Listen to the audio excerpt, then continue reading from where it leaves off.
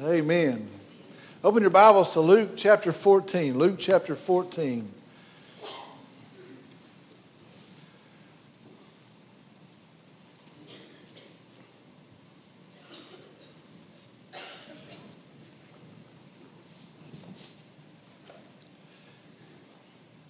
Today we move along in our study in the Gospel of Luke. Today we move in that study now to the 14th chapter. And today as we do, we come to a big question here at the start of the 14th chapter. And that question is, as Christians today, as Christians in 2016, as the church today, what do we do? Or maybe what are we to do with the truth? And that's the big question today. What are we to do with the truth? And that is a very relevant issue today, a very timely issue today for the age that we're living in. You see, today we live in, we exist in an age that's in a point of crisis, that's in a point of conflict. Now see this morning. As Christians, we follow Jesus, who is the truth. And he tells us that of himself. He is the truth. That's who we follow. As Christians, our Bible, God's Word, is the revelation of the truth. Understand, this is God's Word, and it is the truth. Also, as Christians, we know that the Bible tells us when we read God's written truth, it points us to the living truth, Jesus, and by faith in the truth, we are saved. Then, as Christians, we are commissioned to, we are called to know the truth and to stand on the truth and to live out the truth and to preach and to proclaim and teach the truth. All the while, we're to be unashamed of the truth. Yep, here is the struggle today. The world that we exist in, the world that we know, is opposed to the truth. Look around today. Watch the news today. See the culture today. The world that we live in, they absolutely cannot tolerate the truth. And that reason for that is because Satan is violently opposed to the truth. He is by nature, in fact, opposite of the truth. The Bible calls him the father of all lies. And so there is this conflict today between the truth and those in opposition to the truth. And that's where we exist today. The truth and those that are opposed to the truth. And so we come to the question then, as Christians, as followers of Christ, what are we to do with the truth? And today I believe we're going to receive some great insight. I believe we're going to have some great instruction today from our verses. Our message today is entitled, The Inconvenient, Indispensable, Incredible Truth. Again, the inconvenient, indispensable, incredible truth. Today we're in Luke chapter 14. We're going to look at the very first 6 verses, verses 1 through 6, Luke chapter 14. I'm going to ask, if you would, stand with me in the honor of the reading of God's Word, in reverence of the reading of God's Word. Luke chapter 14, verses 1 through 6. God's Word says this. It happened that when he went into the house of one of the leaders of the Pharisees on the Sabbath to eat bread, they were watching him closely. And there in front of him was a man suffering from dropsy. And Jesus answered and spoke to the lawyers and the Pharisees, saying, Is it lawful to heal on the Sabbath or not? But they kept silent. And he took hold of him and healed him and sent him away. And he said to them, Which one of you will have a son or an ox fall into a well and will not immediately pull him out on the Sabbath day? And they could make no reply to this. Let's go to the Lord in prayer. Dear Heavenly Father, we come today and I'm thankful for you and I praise your name today. I come and I pray that you would know my heart worships you. And I pray that as a people, our collective heart today would seek to honor you and to worship you and to give you the place as Lord and Master in our lives. We come today and I'm thankful for the time that we've come together and where we've worshiped you in song. I'm thankful for the time that we can come together in fellowship and encourage each other. But I pray now that in this time, in the preaching of your word, that your Spirit would speak to us, that your word, your living word, would again grip our hearts and that we would be changed. And I pray for a supernatural response to the preaching of your living and active word. We come today and I tell you, my hope is only in you. My joy is found in you. And I pray that becomes something that people see in the church, see in our message, see in the proclamation of our truth. That it would become contagious, that we would point a lost and dying world to Jesus Christ.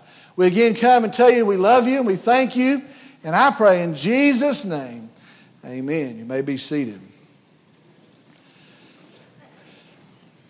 Today in our study, we're going to look at the verses. We're going to look at these 6 verses, and then we're going to come back and apply those verses. And as we do today, we're going to see 4 things that we are to understand about the truth. 4 things that we are to understand about the truth. Let's begin by moving through our verses. Look at verse 1.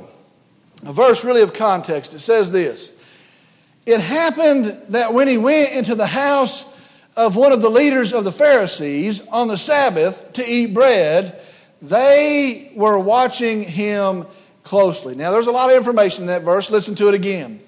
It happened that when he went into the house of one of the leaders of the Pharisees on the Sabbath to eat bread, they were watching him closely. Again, this first verse sets up the context really for the first 24 verses here in Luke chapter 14. For sure, it sets up the context for our 6 verses that we're going to study today. See what is happening in the context. It says this. The Bible tells us it was the Sabbath day. It was the Sabbath day. Now that was a day that in Jewish practice had and has great meaning. It had become a day that was a highly legislated day. Now what that means is this. These Jewish people had taken God's original commandment to remember the Sabbath day and to keep it holy, and they had really added a bunch of rules to it to help in that endeavor. And so, taking the original commandment to remember the Sabbath day and keep it holy, now they had added a bunch of rules. You know what? Be sure and do this. Be sure and do this thing by this certain time, and then not do it again until this certain time, and then be sure and don't do these things on the Sabbath day. And so it had become a highly legislated day. And so understand, it is that day. The Bible says, then on the Sabbath day, that a leader of the Pharisees. Now understand, that's a big deal as well. This was not just a member of the Pharisees. It wasn't just a member of their party. It was a leader of the Pharisees. This is one who carried influence in that sect. Well, this guy, a leader of the Pharisees, on the Sabbath day, evidently had invited Jesus to eat. And Jesus had accepted that invitation. And so that is the situation. That is the context. And it says, on that day, in that situation, with that guy's invitation, in that crowd, in that context, they were watching him closely. Now, I understand that, like me, a 300-pound man, when he goes to a buffet, you can see the owner as he watches you as you go through the buffet. I know he's already had 3 plates. Well, the Greek word here means that they were watching him closely. It means that they were on the lookout. They were on the lookout. Now, be sure and understand that the reason they were watching, the reason that they were on the lookout was because they had an evil intent. It was because they had a sinister motivation. Be sure and understand, they weren't just watching him to see what he's going to do. They weren't just watching to see what he was going to eat and what he was going to do next. No, they were watching him in order to catch him in something. They were watching him in order to catch him, waiting for him to see if he was going to fail. And they had an evil intent in their watching him. Now let me take just a side route here. Let me take just a side road here for just a second. I want us to see this. In this chapter, we're going to see how Jesus conducts himself in the face of opposition. As we move through the 14th chapter, as we go through the verses, we're going to see how Jesus conducts himself in the face of those who are opposed to him, in the face of those who would harm him, of those who would ruin him, of those who would eventually lead him to the cross of Calvary. Now understand, that is important to us today because as the preacher, because as leaders in the church, as teachers and as deacons and as bus drivers and as choir members and as band members, as people who have declared that we're going to follow Jesus as our Lord, we need to understand there is an opposition to you. Did you know that? There is an opposition to you. And that opposition is watching you to see if you fail. Now that's the truth. When you said, you know what, I'm going to follow Jesus Christ as my Lord and Savior, there is a crowd that is opposed to you. And they're waiting to see if you go down. They'd like nothing more. Oh, they profess these big words. Look at them profess Christ. We'll see if they can live it out. There is a crowd as a Christian that is opposed to you, and they are watching you, and their hope is that you would fail. Well, from Jesus, we see how we should react, as we see how he reacted to those in opposition to him. That was just a side note. Let's go back to our verses. Verse 2. And there in front of him was a man suffering from dropsy. The Bible tells us this man had dropsy. People tell us, scientists tell us, those that would study this say it was most likely a condition called edema. It was a condition where they would hold and retain crazy amounts of fluid, and they would swell up and they would become very disfigured in their extremities, maybe in their feet or their legs, maybe in their hands, but they would become disfigured in their extremities. Maybe it was a heart problem, maybe it was a kidney problem, but that was evidently the condition of this man. And verse 2 tells us that Jesus, on this day, in this place, with this crowd, is confronted with this man. Now I believe, and I'm pretty positive about this, I believe this was a setup. You see, most likely this guy was brought there, I believe, to set Jesus up. Most likely they would have no use for a guy like him. Most likely his condition would have repulsed them. His condition, they would have condemned him, and they would have blamed it upon some sin in his life. And so these people, this set of people, they would not associate with such a man as this. And so I believe this man is brought here as a setup for Jesus. Look at verse 3. And Jesus answered and spoke to the lawyers and Pharisees, saying, Is it lawful to heal on the Sabbath or not? Verse 3 is a very big verse. It's a very deep verse. In fact, we're going to barely be able to scratch the surface of all the meaning tied here in verse 3. But Jesus says a very big thing here in verse 3. He says, Is it lawful to heal this guy on the Sabbath? Now, the Greek word for lawful meant authorized. Is it authorized? Is it allowable? Or another word that I found, is it proper? Is it proper to heal this man? Very simply, the question is it the right thing? Is it the right thing to heal this man on the Sabbath? Now, see the depth of what he is asking here. He is asking, really, is it the right thing to follow these rules in an attempt to somehow honor God? Or is it the right thing to honor God by living out the heart and the purpose of these laws? That's a pretty deep question. Now understand, they didn't get what he was talking about. You see, to them it had become all about the rules, and it had become all about the practice, and it was not about the people. Well, understand, with God, even in the practice of the law, it was always about people. Now that's a deep thing, and that's what he says in verse 3. Look at verse 4. It says, But they kept silent. Is it lawful to heal on the Sabbath or not? But they kept silent. And he took hold of him and healed him and sent him away. Now in verse 4, they know that they have no argument. They know there's nothing they can really say here that's justified. They know there's nothing they can say that would hold up. And so their response is they're just silent. And I try to picture that scene, and I sit here and I bet they're silent. The Bible says they were silent, but I bet that you could see the steam coming off of them. They had done all this trouble to set Jesus up, and they found this guy that was a disgrace to them. They would have no part of this guy, and they brought him here to set Jesus up, and they thought they would set the table up, and they would find some act that would condemn Jesus, and yet when the truth was proclaimed, they could not argue. They sit in silence.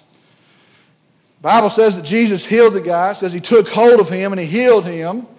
And then it says, and sent him away. Now, I don't know, but I think this is a funny thing. I picture it here. Here's this guy, and he is brought here as a farce. They have no use for him. He's a disgrace to them, but now he is healed, and Jesus says, this guy, go on somewhere else. You can do better than this crowd. He sends him on. Look at verse 5. And he said to them, which one of you will have a son or an ox fall into a well and will not immediately pull him out on a Sabbath day? Now, verse 5 is really a confrontational statement that is made by Jesus. He asked them really a rhetorical question here. It's a question he really didn't expect to have an answer from, but it's a question that shows them the truth, and in showing them the truth reveals that they are false and they are self-serving. He says, which of you, if you had a son, and they knew what it was to have a son, or which of you, if you had an ox, and your ox is how you make your living. What if you had a son or an ox, and that son or that ox fell into a well? There's no question that you wouldn't immediately do something to save them. But he says, yet here's this man. And you had no use for this man. You thought his life had no value, and you brought him here and you had no concern for this man. And he reveals the truth, but he also reveals the untruth and the falseness of their heart. Then look at verse 6.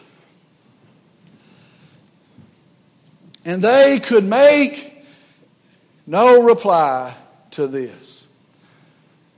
That's how this section ends. And they could make no reply to this.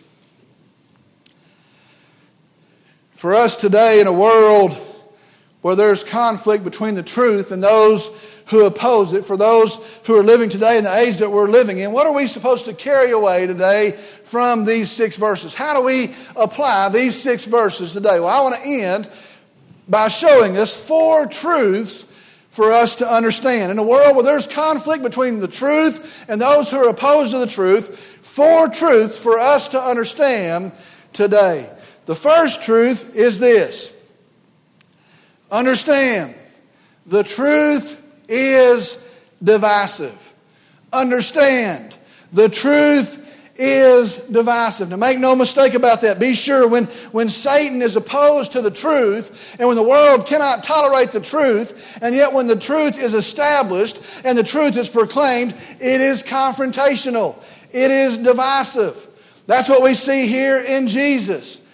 Understand, today there's a lot of people who are willing to compromise on the truth in order to keep the peace. And that, for some reason, seems to be the society that we live in. And people say, oh, we don't want to disrupt things, and we wouldn't want to upset anybody. And they're willing to compromise on the truth in order to keep the peace. Listen to me today. Be sure of this. Be clear today. The truth is divisive. Look at Jesus himself. The truth is divisive. So that's the first thing. Understand, the truth is divisive.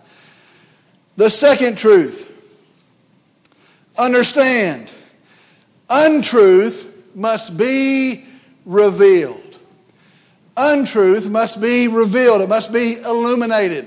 It must be brought to light. Understand, untruth must be revealed. Now see this, that's what Jesus was doing here in these verses. Be sure and understand that's what's going on here. He doesn't duck the subject. He doesn't stay home. He doesn't say, you know what, I don't have to eat with these guys. I've got somewhere else that I can eat anyway. He doesn't duck the subject. Once he's there, he doesn't sit there quietly. He doesn't change the subject. He could have just ignored the man. This man meant nothing to him. He could have just ignored the man. He could have just had another plate of food. He could have just made small talk. But no, he reveals the truth. And in revealing the truth, he brings to light the falsehood. Now be sure today, he doesn't do it in a hateful way. He doesn't do it in a rude way. But nonetheless, he illuminates the falsehood. Today, more than any other time, I truly believe this, more than any other time, the truth is being attacked. Now, it's always been unpopular. It's always been divisive. That's what our verse tells us. But I want to tell you today, I believe more than any other time, the truth is being distorted. And I'll just tell you, I really believe it's going on more inside of the church than it is outside of the church today. And the Bible said that was going to happen as well. And today there are falsehoods. And there are false ideas, if not outright heresies, and they are being attached to the truth. And I don't know if it seems like it's an attempt to just be popular, if it's an attempt to just get along with folks, or it's an attempt to not be condemning. But it seems today few are the people who will stand in the truth and reveal the falsehoods. Look at Jesus' example. Understand today, untruth must be revealed. That brings us to the third thing, the third truth today, and this is just awesome. Listen to this. Understand, this is going to be awesome. Listen, understand the truth will always stand. Did you hear that? The truth will always stand. Hear me today. The truth will always stand. You don't have to worry about the truth because it's the truth. You don't have to go around, you don't have to wonder about the truth. Now you do a lie because it's a lie, but you don't have to go around and wonder about the truth. You can have confidence in the truth. You don't have to be ashamed of the truth. Do you get what I'm saying to you today? If God's Word says, in the beginning, God created the heavens and the earth, and God's Word says that He did it, and this is how He did it. Listen to me, I don't have to dip around today the intellectual academics of the world like some sort of ignorant fool. I can have confidence in the truth because the truth will always stand. Do you get that today? If the Bible says that Christ died for our sins, according to the Scripture, 1 Corinthians chapter 15, if it says that He was buried according to the Scriptures, and if it says that He was raised on the third day according to the Scriptures, listen to me, I don't have to go through life hoping that someone doesn't come along that disproves it. I don't have to go through life hoping that they don't find a new grave somewhere in Palestine. I don't have to go through life and wonder if there's a new gospel somewhere that I haven't possessed. No, I can believe and I can know that Jesus lives today. And because He lives, I can live today. I can have hope today because the truth will always stand. Truth will always stand. Don't have to be ashamed. Don't have to wonder. The truth will always stand. That's why in verses 4 and 6, when they're confronted with the truth, what does it say? They were silent. Oh, if they could have argued, they'd have argued. If they could have said something, they would have. But their mouths were shut because the truth always stands.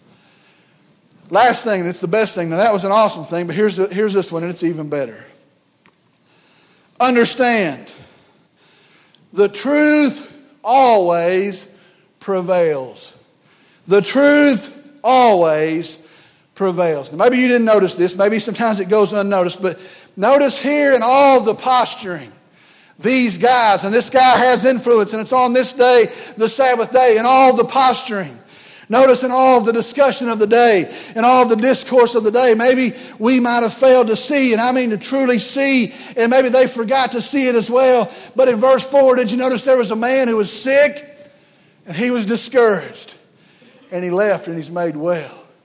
Did you notice that? There was a man and he was disgraced. He was despised. They had no use for this man. He was a disgrace, but now he had left and he had received the grace of God. There was a man here and he was hurting. And he had no hope, and he's sick, and there's no hope for this sickness, and he's going to go somewhere, and the only thing he can do is probably die somewhere. He had no hope, but we see him, and he leaves, and he's healed because he's come in contact with the living hope. Listen to me, that's the gospel of Jesus Christ. That's the good news of Jesus. That's the truth, and that's why it matters. And the good news, listen to me today, is the truth still prevails. The truth always prevails. Let's pray. Dear Heavenly Father, we come, and I'm astounded by your truth. And I'm astounded by your word. And I ask that you'd forgive us where we become apathetic. That we can sit here and listen to that the truth still stands and the truth still prevails. And we can just sit here in silence. Forgive us for that. Dear God, we come today and I thank you for your word that you tell us. We don't have to go around and search and look under some stone somewhere and look at some fat statue of Buddha or sit somewhere and look into the air and try to figure out the truth. But you've revealed the truth to it. We possess the truth, and it points us to the living truth, Jesus. I'm thankful for that. I praise you for that. We come today and I pray that we would become, as Christians, agents of your truth, ambassadors of your truth. That we would be so passionate about you, so gripped by the truth that we would tell others that are looking for hope, that we would take up your cause. I pray for some in this room today that do not have peace, though they'd like to find it. That do not have hope, that they would like to cling to it. Because they do not have a relationship with Jesus Christ. I pray that today they would find you, the truth. Pray that you would move at this time, that you would speak at this time, that you would lead and you would draw at this time. I pray that we would be impacted, that our hearts would be changed. We thank you for your word. We thank you for Christ, and we love you. And I pray in Jesus' name, amen.